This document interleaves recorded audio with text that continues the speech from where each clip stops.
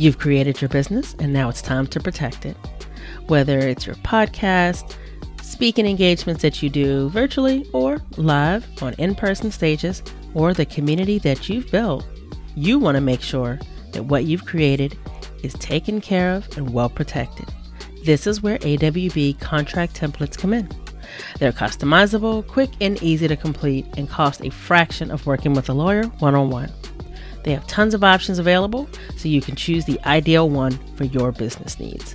It's an instant download. You get a Word doc template, you fill in the blanks, and in about 20 minutes, you're all done.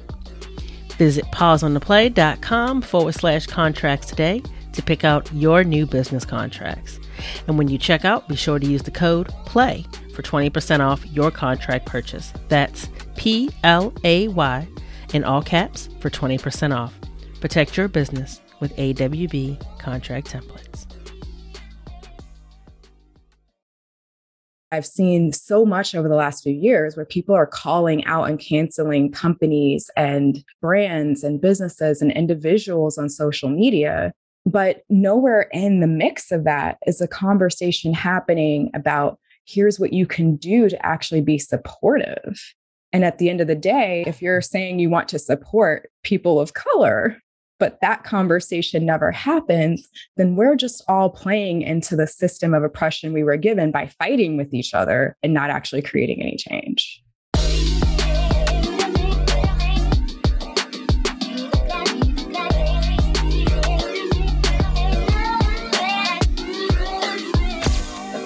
Hello, and welcome back to Pause on the Play. As always, it's amazing to see you here where you were challenged to reconsider your normal and consider realities you may be unfamiliar with in order to understand that they too are real. I am your host and conversation MC for the day, Erica Corday, here to get the dialogue going. I want to start off by acknowledging that this podcast is recorded on the stolen land of the Susquehannock, Piscataway, Nantico people native to this area known as Maryland. Hey y'all, I'm going to keep this real short. We are doing something a little different today. Today is going to be a replay. This episode was originally episode number 6 from the Color Your Dreams podcast with Elaine Lou Cartus. Elaine is a member of the Pause on the Play community. Elaine is an amazing human. She is a friend of ours. Elaine is fucking awesome. I'm just going to keep it real simple. And we had such a dynamic conversation with her over on her podcast. It was actually episode 6 there, Charging Your Worth as a Woman of Color and Being an Imperfect Ally with myself and India. This is the actual replay of the episode, so you'll hear exactly what you would have heard had you heard it there. However, we had to bring it here. For anyone that maybe isn't familiar yet, well, you get an opportunity to meet Elaine via this super, super dynamic conversation. Elaine is actually going to start off by telling you more about what it is that we're going to dig into, how just the pricing and the allyship, just so much came up here. It was great. Can't wait for you to listen. Go ahead, grab your drink, grab whatever you need to get comfy, take your notes. Let's do this. Hey, Legacy Maker. All of you are just in for a treat. I'm excited to have, both of them are my friends. They're both D&I consultants. I actually work with them. So I have Erica and India of Pause on the Play. And here's what we're talking about. Unpacking the words charging your worth as a woman of color and ally, and the importance of both women of color and allies working together. So just know we're going to get super real. I mean, like a little Cliff Notes version, Erica and India share how charging your worth means as Black women whose ancestors were slaves. I share how charging your worth means as a first-generation immigrant whose parents and grandparents immigrated here in California as farm workers. So yes, we get deep. And for my fellow women of color who love giving back, like me, you're going to love how we discuss pricing and how you can still give back and be accessible to your community. We also talk about cancel culture. So this is going to be a real one for all of you. Just make sure you're going to go grab your coffee, tea, and or boba, and let's color your dreams to create your legacy.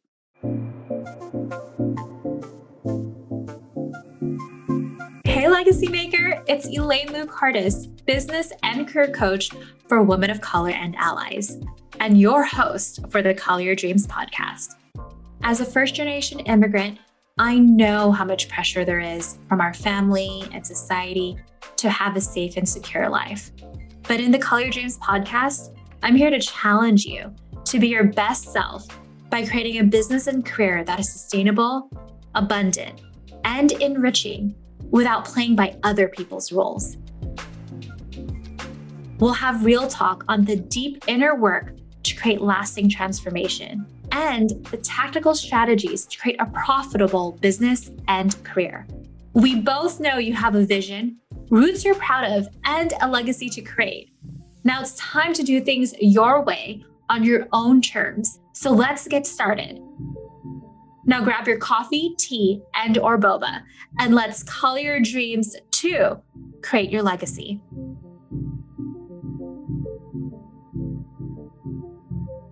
Hey, Legacy Makers, it's Elaine Luke Hardis, business and career coach for women of color and allies. And I'm excited to have both of my friends who are D&I consultants, India and Erica, come into this episode. Welcome, both of you. Thank you for having us. So we were fighting, obviously virtually, whether or not this is going to be explicit. So fair warning, mothers, fathers, parents out there, you may want to just put your headphones on unless you don't mind your children hearing some explicit words, because the theme of this episode is why women of color and allies should charge their worth and why we need to work with allies. And I've been wanting to have these conversations, and I couldn't think of a better pair than both Indy and Erica. So welcome, both of you, and would love for both of you to share, what do both of you do? I mean, I say D&I consultants, but you and I, we've had dinner together. I met up with both of you, and everyone's a D&I consultant, but you guys are the real deal. So if you could share what you do, what makes your work unique. So whoever wants to share. I'll let Erica start. I can do that. So I am Erica Corday. I am a coaching consultant. DEI is my focus, diversity, equity, and inclusion. Technically, I am the DEI half of Pause on the Play, as Indy and I are co-founders. India's branding and visibility that is done through the lens of DEI is where that intersects with what she does. I support leaders, individuals. I basically support humans that are I want to figure out how to be better. And that may be people that identify as Black, brown, or of some shade of color, or those that are trying to navigate what it feels like and what the actions are that really do put them in a place to be an imperfect ally. Imperfect allies. I'm sure we're going to dig into that. Yes. Yeah. And of course, I'm India, and my side of what we do is more of the branding and visibility work. And I truly enjoy really getting to the heart of what is branding and visibility, but it's doing it in a way that is aligning with one's brand values and with one's company values, and making sure that the things that the world gets to see is with an integrity of the intention and is the roadmap to where a brand wants to go and not necessarily a reflection of where it was. I wish we had 5 hours for our interview, but we don't. Both of you have been doing this work since 2018, and I love that both of you have your different strengths. How did you guys both decide to do the work together? Well, the interesting thing is everything that I've done led me to the point of beginning to move into coaching and consulting from a very conscious place. A lot of it was done previously, and I just didn't realize that what I was doing. That was what I was doing. I didn't realize that I was coaching people. I didn't realize that I was consulting people of, what matters to you and whether or not you're actually showcasing that, or are you putting that away to make yourself more palatable for others? And Indy and I have actually been like, we're actually friends in real life. Like, this is not just like we take pictures, but we don't really like each other thing. Like, we're actually friends and have been for almost 15 years. And so for us, it's been a natural progression of the different ways that we've worked together, that as we've continued to evolve and have more and more ways that our work intersects, that we really just hit this point of like, hey, this additional thing that we've realized that we are both extremely passionate about and is showing up in this iteration, this needs to happen. And we had no idea where the world was going and how timely it was, previously, during, and even now as we're figuring out what's next post 2020. Yeah. And I found that in us doing the work that we do separately, that there was something missing. I mean, I was witnessing businesses that were changing up their public image and really showing the truth of who they are, or having values put in place that maybe they didn't have before, revisiting things like their website, their photos, who they're marketing themselves to.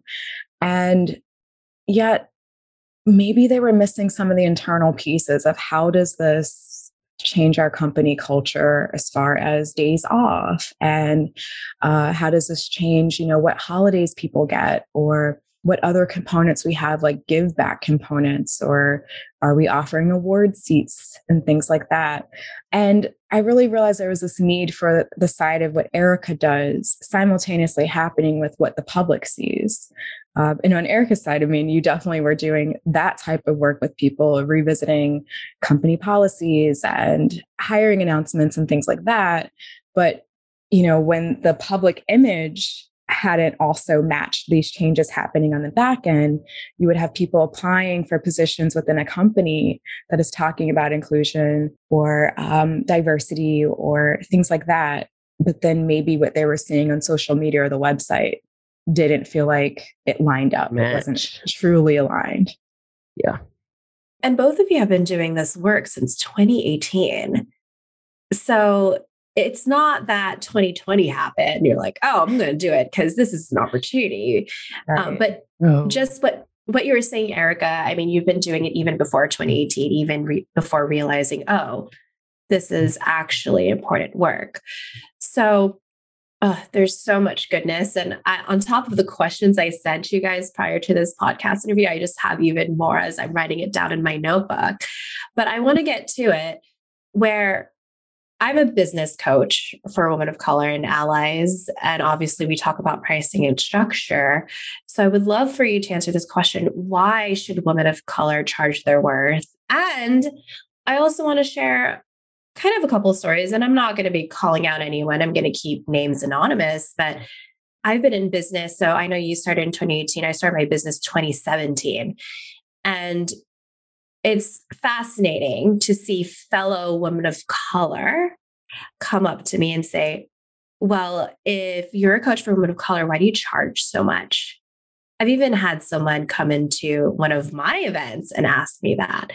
My response to her was, thank you so much for asking that question. And because I am a CEO and I do have a team who I pay, I believe in paying them their worth. They're not volunteers, as well as paying myself. So would love to get your thoughts on this. And maybe I'm getting a little coaching from both of you as well on why should women of color charge their worth?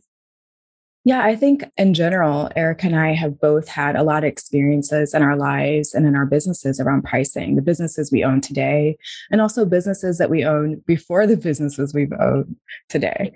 And I'll say for me, pricing is something that as I approached it in starting what was a photography business back in 2008, that also covered like branding shoots and things like that as well, and creative direction. I never really knew what to charge. I feel like coming from a background where my family weren't business owners, I didn't know other business owners when I first got started. And my college program to do what I was doing didn't cover any business classes. You're just kind of guessing, and you really just don't know where to start. And I would see like a lot of things out there about pricing. And I also have to take into account that I am a woman and I'm a Black woman, for anyone who's not visually seeing me right now. And that played into things. I had consistently heard the phrase to charge your worth. And it, for some reason, just never really resonated with me in a way that made me charge more. I was definitely underpricing and undervaluing myself for many, many years, working with major companies that pay people a lot of money to do the same things that I was doing.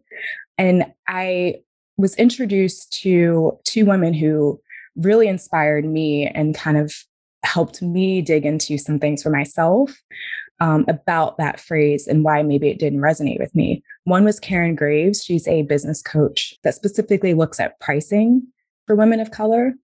And Jaquette Timmons, who's a financial behaviorist that Erica and I share as a common connection. And they both presented the idea that when you look at charging and worth being in the same sentence, and you put that in the context of people of color, you have to recognize that many times you're asking someone of color to attach their worth to a dollar amount. That is so good and eye-opening. I am taking notes. Continue. Yeah. And so for me, it really allowed me to look at the potential ancestral trauma of slavery, and that I had ancestors who literally were bought and sold for less than I was asking for a photo shoot. And how does that play into my mindset about what I charge? How does that play into my identity of my worth as a human being when I'm saying that I'm going to charge my worth? Well, I'm worth so much more than anyone could ever pay as a human.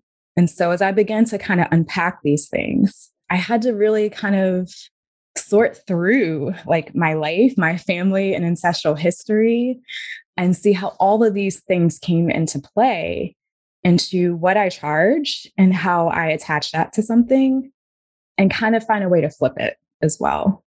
I think the biggest thing that comes up for me whenever we talk about what we charge and whether or not it is or is not connected to our worth is we're not addressing if there's limiting beliefs coming up. We're not addressing what our value is that we hold of ourselves. Like, you know, do I think this about myself? Do I not think this about myself? And we are then trying to, through our capitalistic lens, connect it to money. And that puts us in a place to where there are all these lies about who has money, who doesn't, who can afford things, who can't.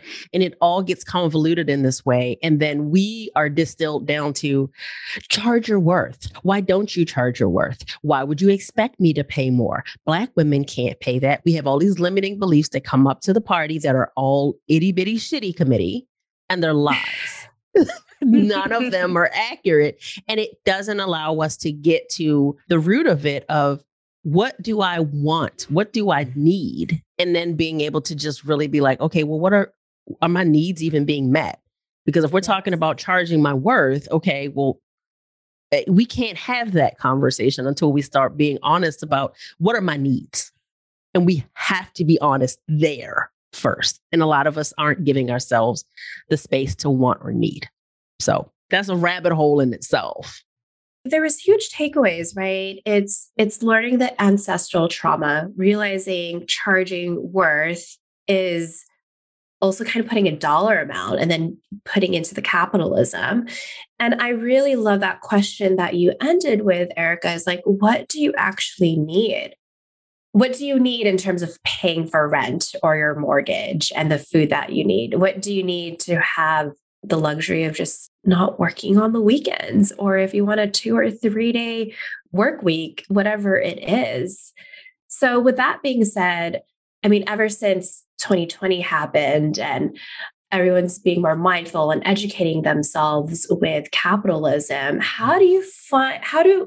what's advice do you have to find that balance of, I know I want to charge this high amount, because I know what I need to have the life I want, like the lifestyle I want. I'm not saying lifestyle in terms of I'm going to have 5 private jets, but hey, if that's a goal for yours, that's cool too, you know? Right. So how do you balance that, but also continue to giving back? Because the unfortunate thing that I've seen a lot of women of color do as well is they're not charging the amount they need, as you were saying, Erica, where it's so much emotional labor and output out that it's getting them burnt out and not be human.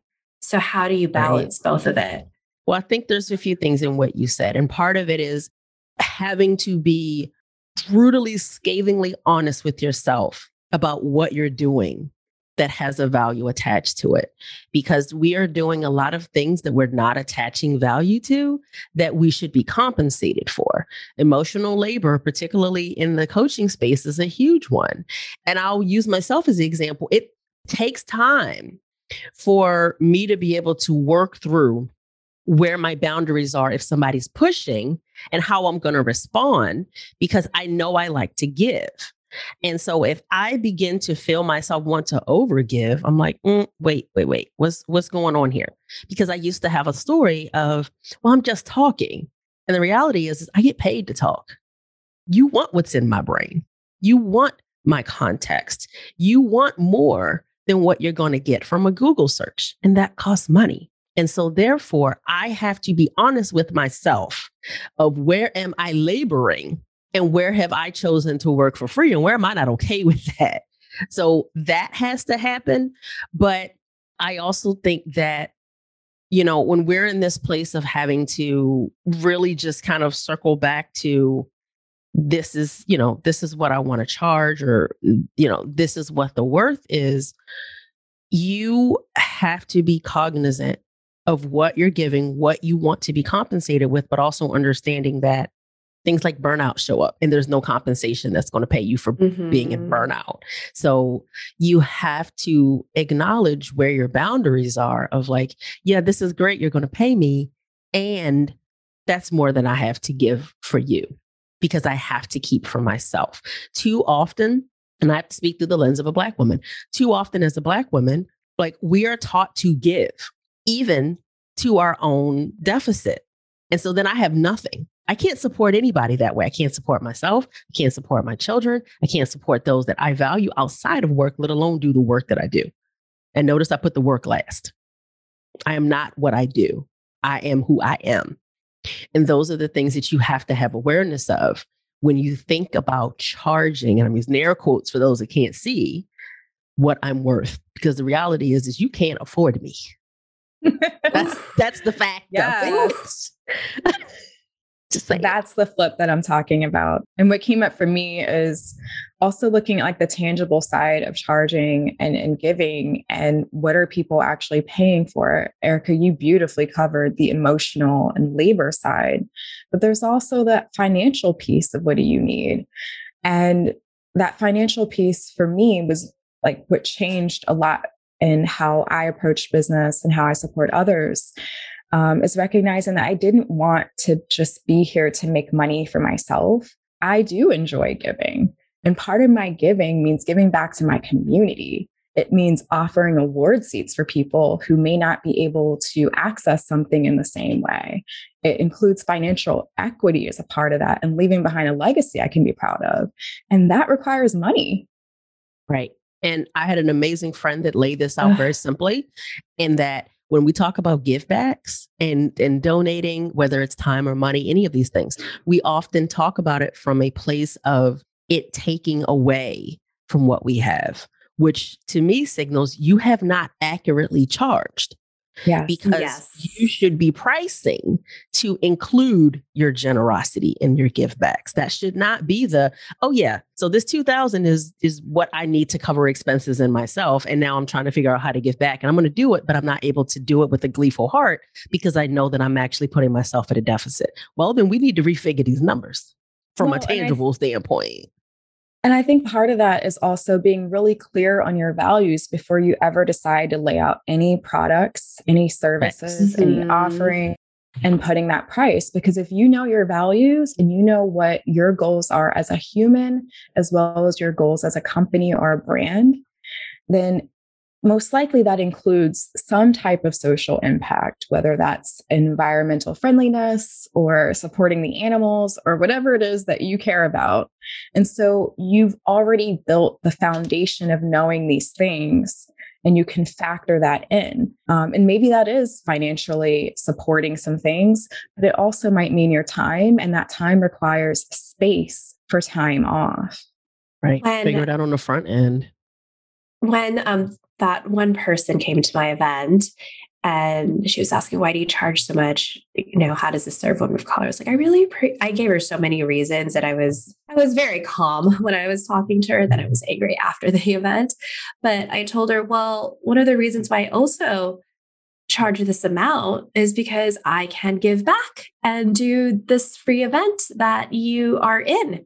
This is my give back. So I appreciate my clients paying me this amount. And also, I'm part of Pause on the Play community where both India and Erica run. And I had a conversation with them where I'm even shifting my business, where I'm going from doing free monthly events to now doing this podcast, which I know both of you have your own podcast. And sure, it takes time, but we also have our own podcast managers that we pay. And it is not cheap, let me just say. But all three of us here are passionate in doing it. And the reason why I've decided to shift this way is because it actually saves me more energy. Sure, I'm spending output from doing an event, but it saves me energy. And I also know it's more accessible in terms of geographic location. Anyone has access to it.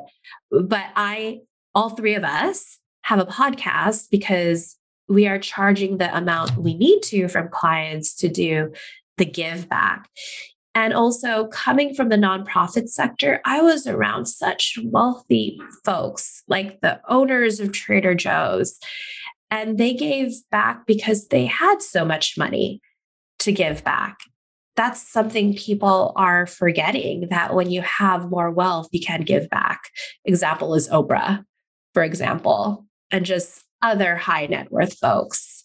When you think about give back, though, again, and I think it's come up a few times, and part of it is definitely money. That's definitely one resource. But the reality is that we look at our podcast as a part of our give back, because this is a place where people are taking in free content. It's not free for us, but it's free for them. This is a place where they're receiving value. And whenever you think about things like, what is someone giving back, or the comment that the person made to you at your event of why do you charge so much? Terms like that are subjective. So what is so much? What is enough? What is too much? What is not enough is very subjective, and it can change for any of us at any given moment. And so I think that it's also challenging to have that conversation as if there's only one lens and one particular way of normalizing it. I think it goes beyond that. Well, and getting to the tangible nitty gritty of that, right? To lay it out for anyone who may not have a podcast or do in-person events. In-person events is definitely not something that we focused on with Pause on the Play, but it has been a podcast. You're looking at, several hours a week that go into being able to plan out episodes, what value we're going to give in that episode. So a listener or a reader of our articles has a takeaway that's going to help them in their life or in their business or in their workplace.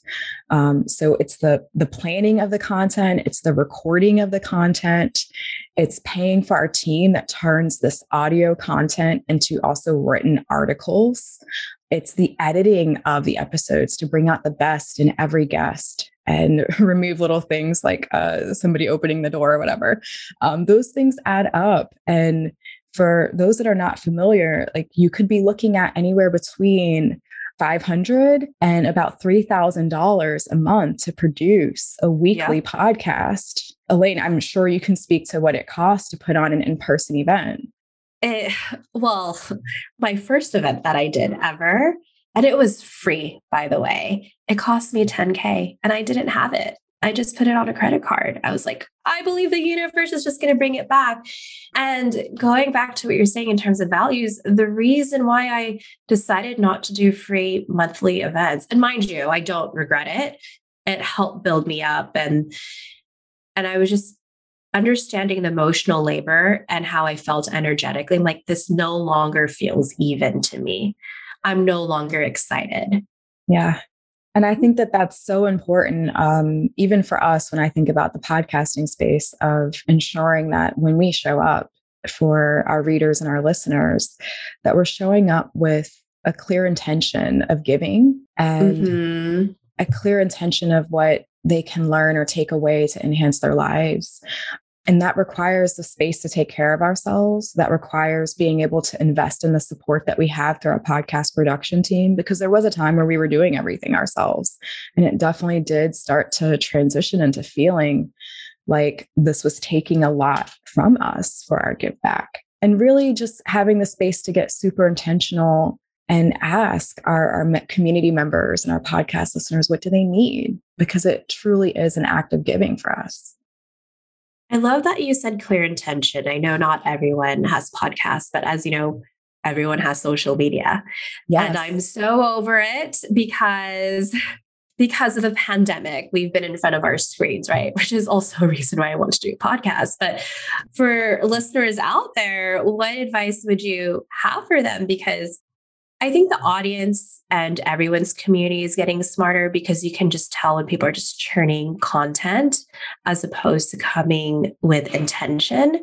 And I really am being more mindful and more intentional of anything I put out, whether it's a podcast, an email, social media. But what advice would you have for others out there where they need to go pause and be like, wait, am I really doing this based off of values? Or anything you have to say to that?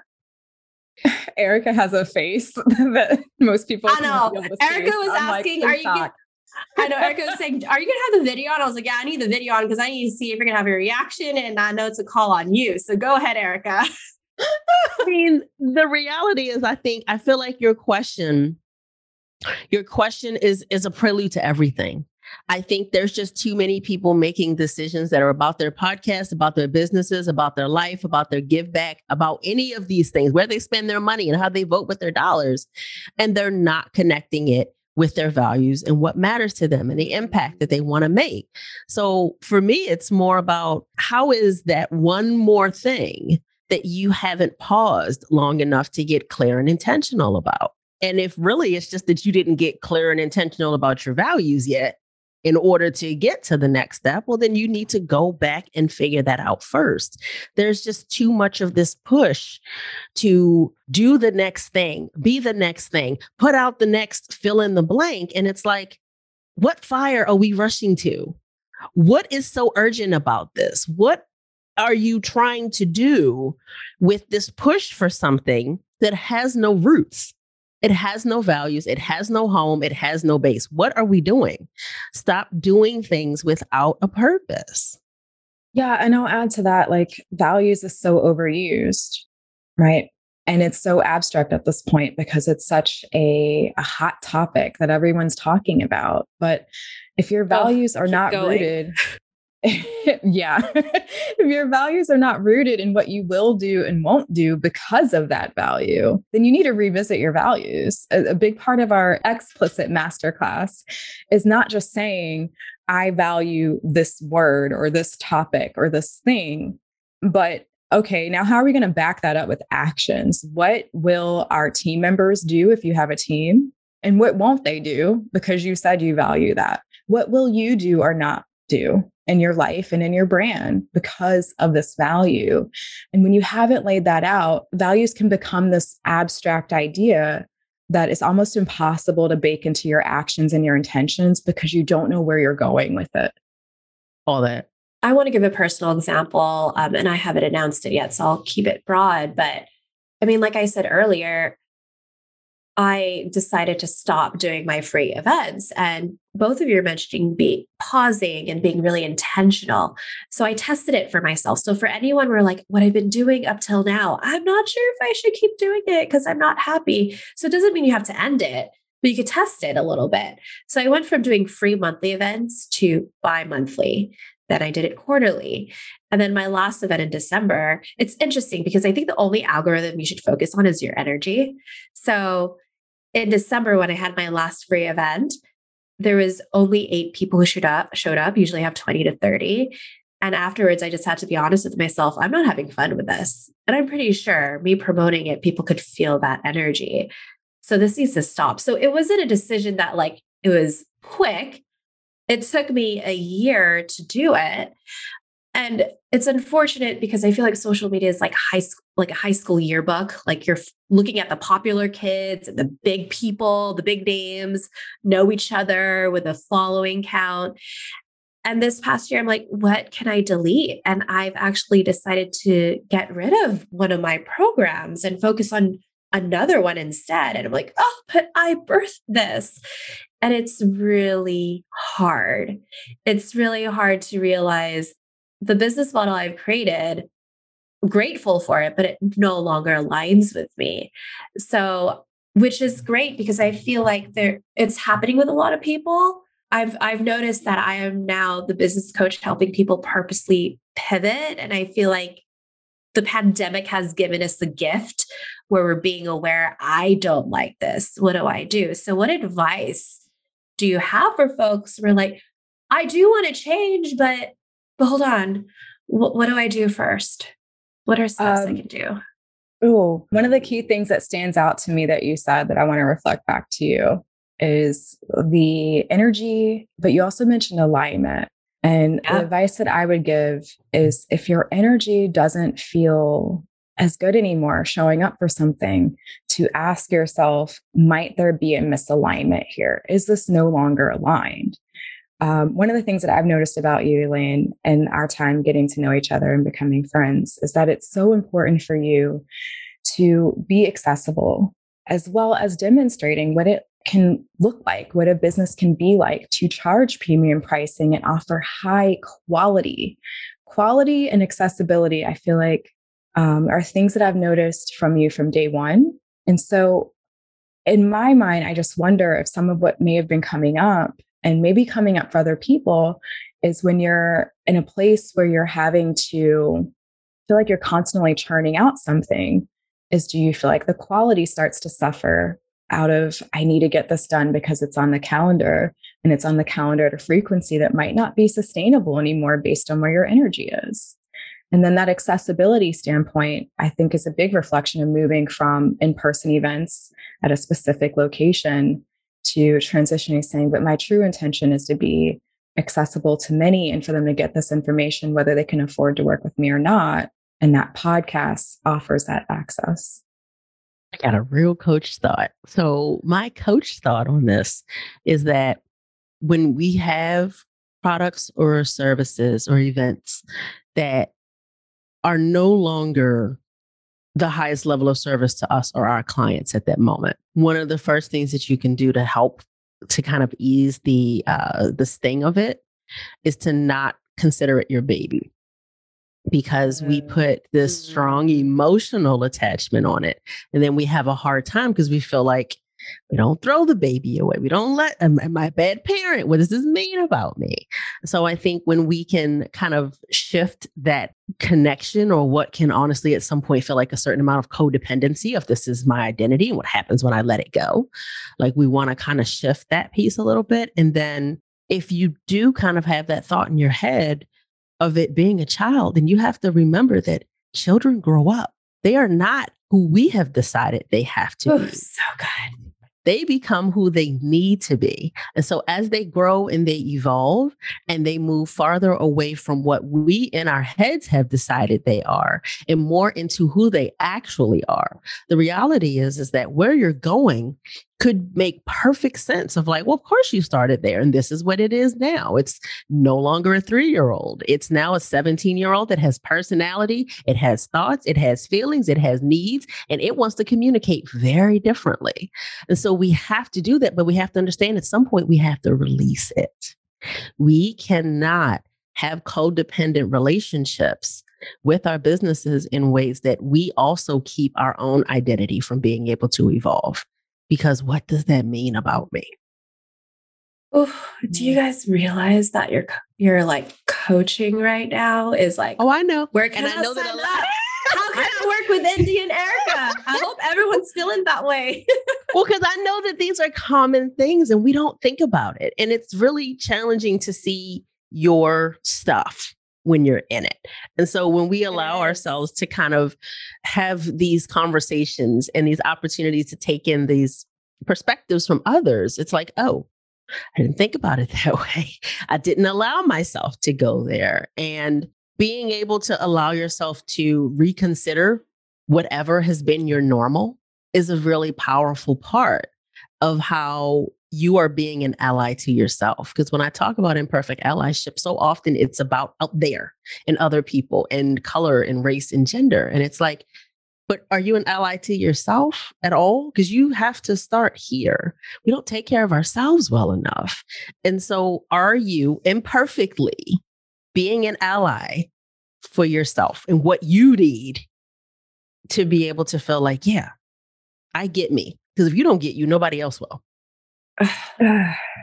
And y'all are funny. I'm just like, I feel like I'm at church and I'm like getting the best sermon right now. Continue, India. I just feel like the creative in me coming from that background, you know, as we're winding it back and saying, why did you start a business in the first place? I think that so many of us may have come from corporate. We may have come from so many other backgrounds of working with or for other people. And when you decide to go off and create your own entity, your own brand, you get to decide what you want that to look like. You get to decide what you want it to feel like, what you want your day in the life of the business to be. And I think it's so important to reconnect with that and to hold space for the possibilities. I don't think anyone goes into business to recreate their own previous work hell. And so you get to decide to set your days off before you ever allow a client to be on your schedule. You get to decide how much you want to work, how much you want to get paid for it, how much joy or laughter or jokes or funny gifts you want to bring into your company.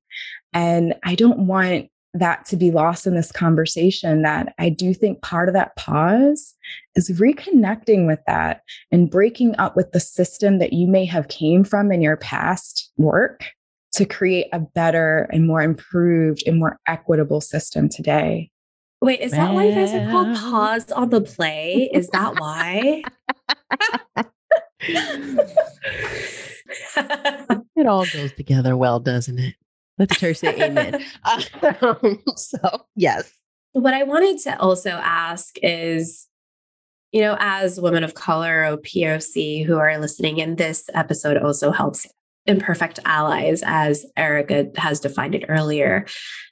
You know, I feel like I'm bashing social media, but as all of you know, it's like a cancel culture on social media. When someone writes something and it may come from good intention, then people will attack. And sometimes we have allies or friends who may share something that's inappropriate and you want to give them feedback. What advice would you have? And I'll even share my story. When the pandemic came out, I have a friend who's an ally, but she put a joke out that made fun of Asians. It just didn't come off right. And it was on Facebook. And instead of commenting, yelling at her, I just texted her, screenshotted, like, hey, I know you posted this, but this really comes off wrong. And she was like, oh my God, I didn't realize it. Thank you so much. I'm deleting this. So any advice? Yeah, any advice you would have for that? Part of the challenge that I have with the concept of cancel culture is I think that there is a part of it that does like to immediately jump to, you have done something wrong, and so therefore you are trash and you must be thrown out. And at the same time, I've also witnessed people utilize the term cancel culture when really what's happening is a call for accountability. And so there is a place of having to acknowledge that, hey, you know, people do make mistakes. Let's not allow this person, let's not allow them this place of like, I am this one thing that I've done. In this one blip, in this one moment, I am this for the rest of my life, because that is now giving them an identity. It's a scarlet letter, so to speak. And that means that we don't believe in redemption, which is not what imperfect allyship is.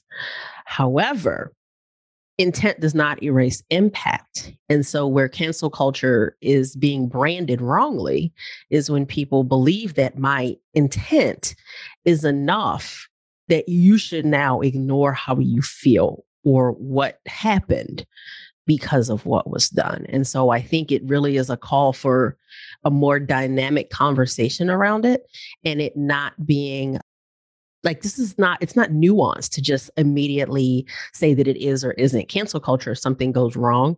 And when people do that, I'm like, that's not really what's happening. I think there's a little more to it than that. But we also have to understand that if we make a misstep or we make a mistake, it's what happens next. Yes, you want to be redeemed, but what have you done from a place of redemption and from a place of restorativeness of what needs to happen now, because this moment happened and it was more involved than just my own feelings, because that's where the nuance I think is getting lost. Like, there's multiple people here. When stuff is done publicly, we can't control what happens when we release it into the wild. And so there's nuance that's being lost there. I think that's such an important distinction of, cancel culture and accountability. And where is that line, Right. We have two current situations happening publicly, right? We kind of talked about it. One is Joe Rogan with Spotify. And second, when we're recording this, it's in the middle of the Olympics. And there was the doping issue with Camila, still doing her event. But then Sha'Carri Richardson, who is Black, couldn't do hers and was banned. And neither one is about cancel culture. Both of those are about shitty systems of oppression that do not favor people, that don't look like the people that came out winners in the end of those situations. Because regardless of where this 15-year-old placed or not, because I think she was in 4th place, she has an opportunity to come back again. Sha'Carri was not given that, which shows that she was not given the opportunity for redemption. The whole entire thing with Spotify is not about cancel culture. That is about a lack of boundaries, a lack of clarity, a lack of what happens when a boundary is being violated, and a lack of understanding of what is and is not okay in a space, and things being really gray and not dealt with until they had to be. And the lie that there wasn't clarity of the questionable nature of what was happening. Oh, we didn't know that this was happening. You a lie. $100 million later, but you chose not to deal with it. And so because when the you value choose was money. right. And so when you don't deal with things until you have to, you made a clear decision. But cancel culture would mean, oh, we don't like what you did. And the reality is that the way that Brene Brown stepped in, she basically was acknowledging, hey, I'm not trying to cancel this. I actually want to have a conversation about what's going on before I make any types of decisions. And at the end of the day, there's a place to where people of color and Black people specifically, because again, I got to talk through the lens I come through. I'm a Black woman through and through. We have to make our own decisions around what we choose to cancel or no longer participate in, and where we choose to stay, even if we don't agree with it, because we want to, from a place of being entrepreneurial, change what's happening. We want to have more people that look like us to be able to be a part of it. We want to shift the dynamics that are happening, because if everybody runs and it just turns into, the misinformation space, how does that help? I think that goes back to what you were saying, Erica, about it's not the mistakes that are made, it's what you do with it. Part of being an imperfect ally is being able to acknowledge that mistakes were made and to try to correct the mistakes. But I also think that if you're not the person that made the mistake and you're the person witnessing it, is asking yourself, is your allyship showing up in a place of pointing the finger at someone's identity and calling them, you're a bad whatever, or you're a racist, right? That's identity, versus saying this specific behavior was racist or this specific behavior was harmful. And let's figure out what to do about it. I'm just speaking for myself as a Black woman, but I've seen so much over the last few years where people are calling out and canceling companies and brands and businesses and individuals on social media. But nowhere in the mix of that is a conversation happening about here's what you can do to actually be supportive.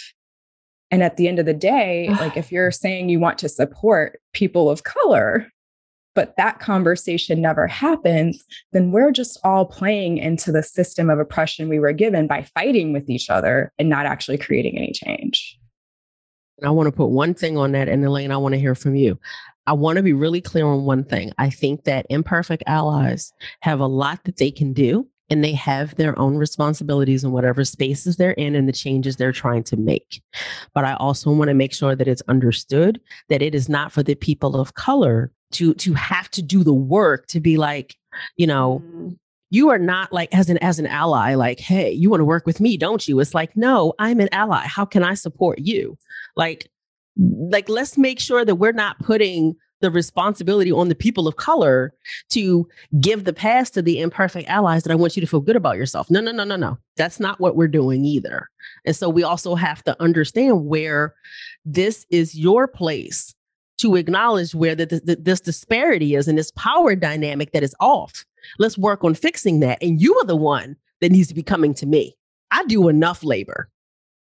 So just saying, like, I don't like the pick me piece. Just saying. Yes. Yeah. I mean, I just love the whole concept of going from cancel culture, the terms of it, to just really holding people accountable. And I'll be vulnerable as a fellow woman of color. There were things I have said. No, you're not. No, you're not. You did not say a full woman of color. No, you're not. I said fellow. I said fellow. I was getting ready to say you are not faux. No, as a fellow. Okay, so I should have shared this in the beginning of the podcast, but I have COVID right now. I'm at the other end of it. I'm vaxxed and boosted. So if I sound a little weird, that's probably why. But there have been things I have said. I'm like, oh my gosh, that came off so wrong. And what I'm really grateful for is my audience or my community or other friends telling me like, hey, this didn't come off right. And I'm like, oh, which is why I should pause on the play. Get it why it's called that? Like when you're creating content and you're really emotional, you want to share something to really hold on. Like, I'll write this. Maybe it could be angry and emotional first and then edit it. And that's why I have my own marketing strategies. Like, can you read this and then call me out? Like, tell me if this is like, if there's something I need to edit. But that's the progress and not the perfection piece of this. Yes. Because none of us can fully attest to the experience of living in the skin of someone else. We can only address ours. And yes, there's a place that we can address maybe where there's intersection, but to be able to acknowledge that we're going through a progress to reconsider our own normal and then include what is considered normal for others and what they've experienced and how their life has happened to play out and where they'd like for it to go. We're all learning from each other. And we have to be open to understanding that we're not always going to get it right, but that there is a place to make amends. There's a place to apologize. There's a place to be able to learn and ask questions. And there's a place where you have to do self-directed learning. And when possible, be in conversations to be able to get context. But it's because it's a process. Well, and dare I say, it's not even that you might not get it right. You're not going to get it right. You're going to eat some Nike. You're going to eat it. You say it all the time. You're going to eat the Nike and you're going to eat it more than once. You're going to put your foot in your mouth more than once. And that doesn't have a gender to it. That doesn't have a race to it. That doesn't even have an education or industry to it. Even Erica and I have said things that could be harmful or not quite inclusive because we're human and there's room for all of us to learn from each other. It's part of the reason why I'm so passionate about our community. It's because it puts people who are different from each other in communication to speak to each other, to learn from each other, to write and read from each other, and to consider things that they never considered before. I cannot speak to, certain disabilities or certain ethnic backgrounds or the experience of even being a Black man because I don't identify as being a man. So there's just so much to learn from each other. And I think that when we can accept the fact that when you are digging into things like charging, when you're digging into things like being an ally, that you are going to make mistakes, and to acknowledge that, you then give yourself the opportunity to say, okay, well, if I'm going to fuck it up at some point, I might as well fuck it up spectacularly because I was trying to do something amazing. How about that?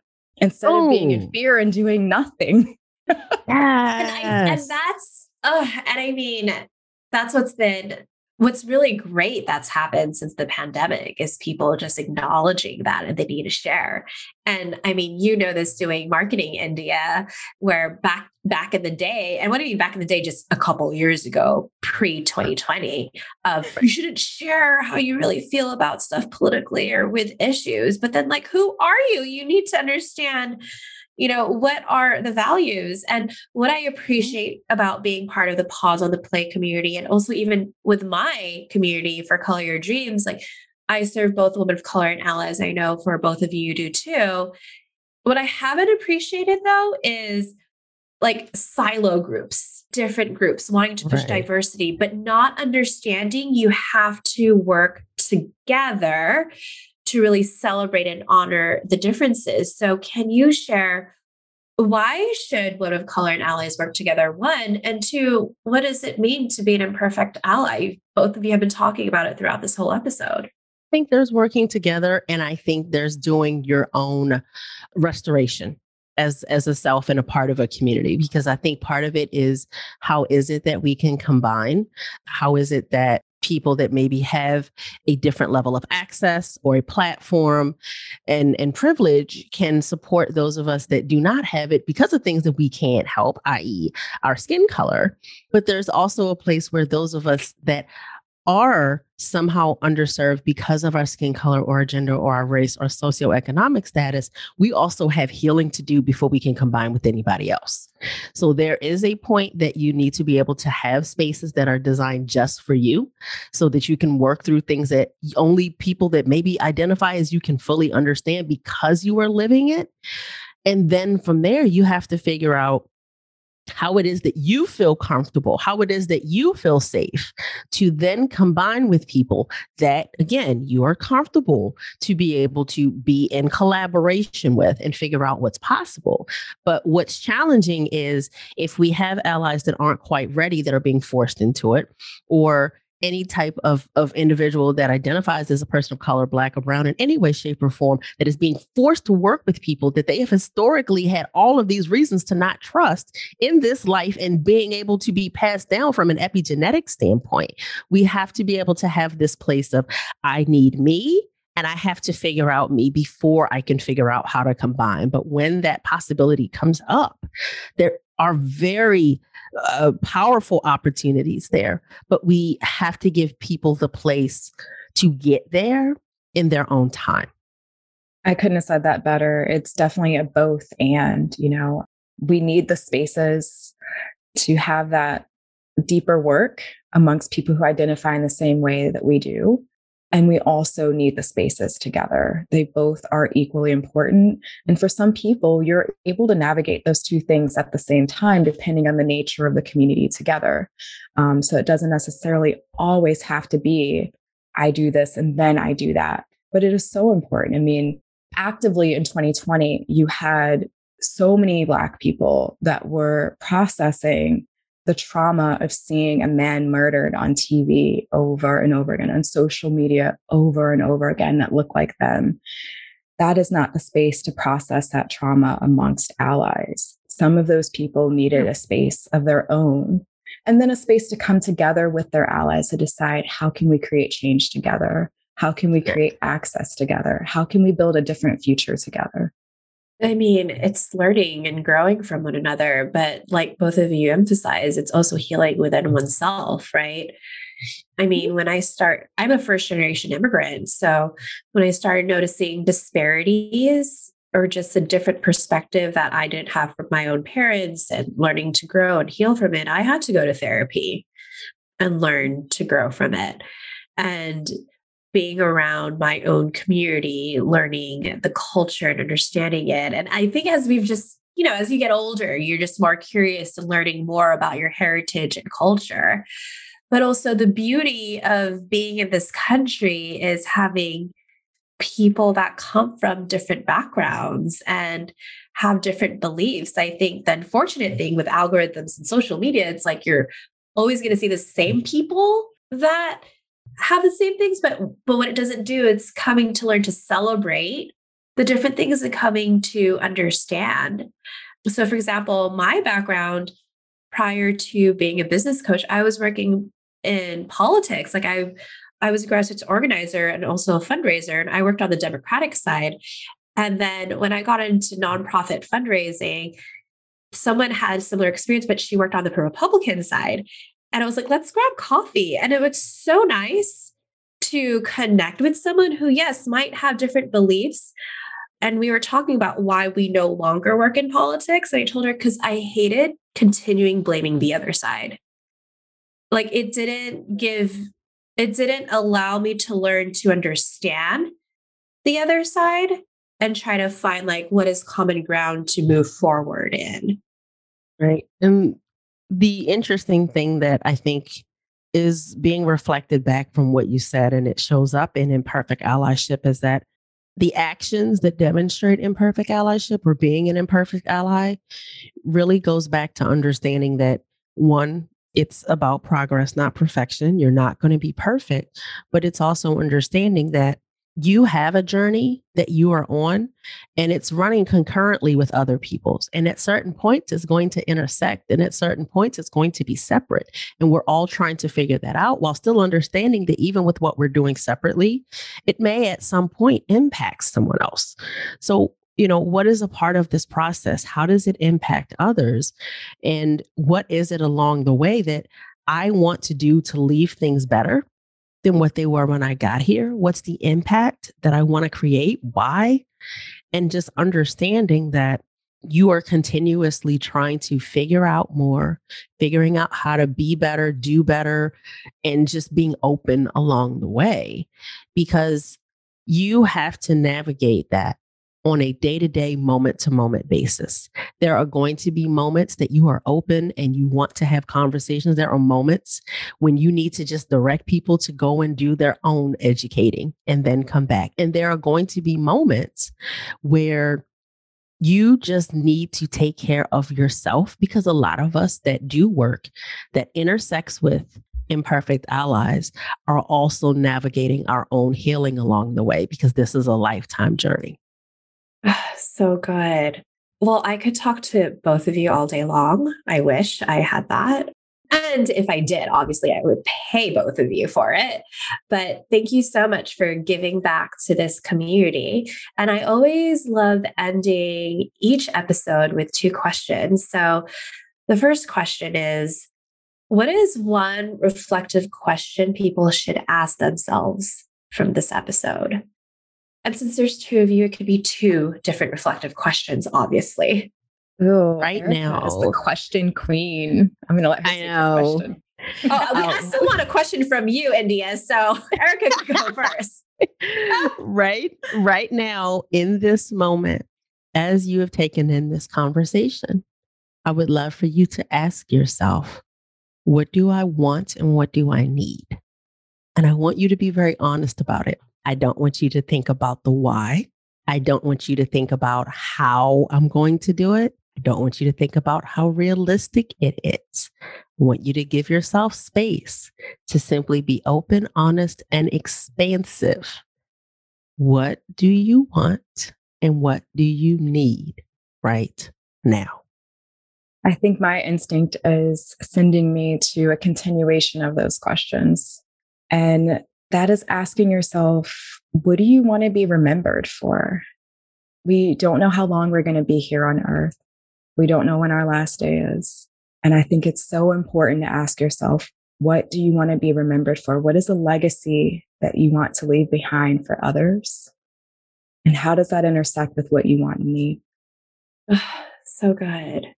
And the last question is, what is one action item people should do? We're going to say the same thing. We're going to tell them go listen to the podcast. So ditto. Well, actually, you could share. So both of them have an amazing podcast called Pause on the Play. 1, and then 2, I'm just going to do a little shout out. I'm part of their Pause on the Play community. So I'm just going to go straight up to the ask. What if people are just so in love with you that they're like, oh, we want more of this. We want to work with you. So what are ways folks can work with both of you? So, starting with the podcast, you already are listening to a podcast right now, most likely. If you're reading, that's a different conversation. Look at the bottom of the notes and click on the link. But if you are listening, open up the app that you're listening from and do a search for Pause on the Play. We have conversations like this all the time about things that really help you to reconsider what is normal in your life, in your business, and your marketing, and the way that you just are operating as a whole. Company culture, it's all covered. People's lived experiences. And I think that there is so much self-education that can come from being a fly on the wall in those conversations. So go ahead, search for Pause on the Play and give it a follow. And then the second thing that I'd say is listening to other conversations as passive. The real change and impact and transformation happens when you actually are able to be a part of that conversation and get feedback and share your stories and share your experiences, as well as get support with integrating the things that you're discovering into your life and into your business. And a great way to do that is to join Pause on the Play, the community. So you can find out more about that at pauseontheplay.com/community.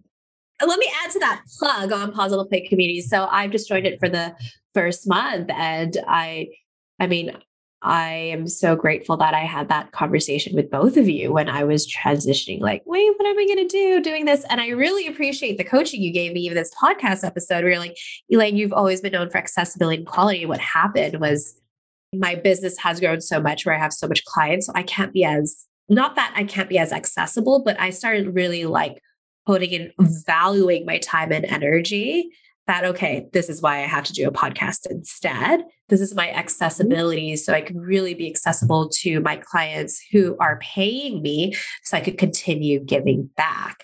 So having those conversations at Pause on the Place has been amazing. And I know, Erica, you've done some lives on Mighty Networks, like in the community, sharing stuff that has happened, like Joe Rogan. I know you're planning to talk more about it in detail in public. So I have really appreciated being part of the community, not just with other women of color and POC, but also allies as well. It's also so great to see allies doing the work and having the conversation and receiving feedback. So thank you for creating this community since I am a part of it. Thank you You for are so participating welcome. in it. Yeah. And I've loved the collaborations that I've seen happening in the community as well, guesting on each other's podcast and just really supporting each other's businesses and doing so many incredible things together to create change. Well, Eric and India, I know we're over time by 13 minutes. So I really appreciate how much both of you have given. I hope all of you are going to take time, pen to paper, and really journal the questions both Eric and India shared with all of you. So thank you both for your time and energy. Legacy makers, didn't I tell you in the beginning of this episode how real and deep this conversation was going to get? It was probably my favorite interview that I have done. So if you enjoyed it, I just want to make sure you're going to subscribe to the Color Your Dreams podcast and leave a rating and review on Apple. It goes such a long way, and it's the best way to support our Color Your Dreams movement. And if you want more from this episode, from this podcast, you can get all the links and information mentioned in our show notes on elainelu.com/podcast. So, Legacy Maker, I'll see you next Thursday for our newest episode. And remember to color your dreams to create your legacy.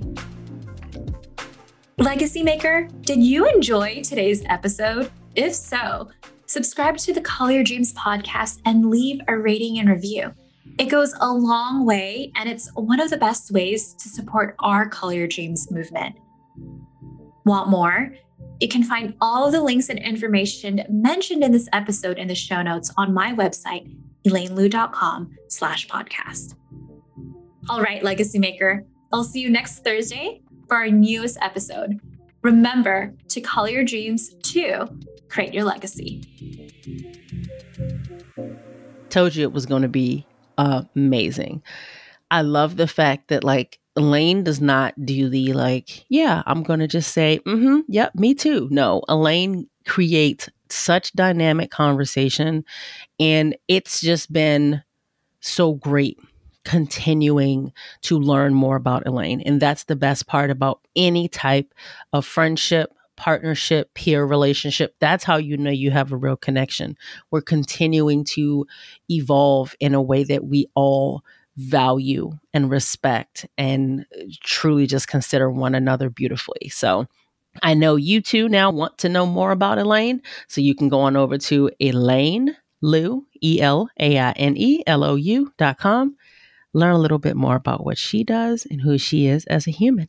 So every single time that you show up here, taking in this content, these real conversations while we're normalizing the challenging things and making them a part of your everyday exchanges, for taking that in, I thank you. Together, this is how we remove stigma and create real change and connection, cross lines, and recreate boundaries to support, not separate. Together, we can continue to get more people dropping the veil while challenging their thoughts, feelings, actions, and state of being. So, until the next time, keep the dialogue going. Bye.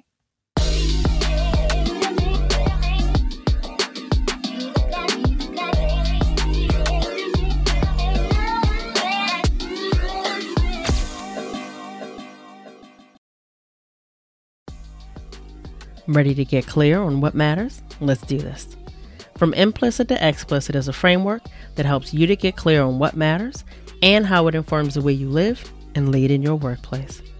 Whether it's focusing on the team building and connection that can happen when you talk about what matters to you as a person, or how it informs the outcomes that you seek in your business, it can all completely change the game. Having clarity on what your values are and how this shapes the way your work creates the foundation for every action that you take, and then sharing this information across your team explicitly. This is what creates confidence and integrity in what it is that you are creating and sharing with the world. Visit pauseontheplay.com/explicit to learn more about this collaborative and interactive workshop and sign up today. Ready to lead through your values?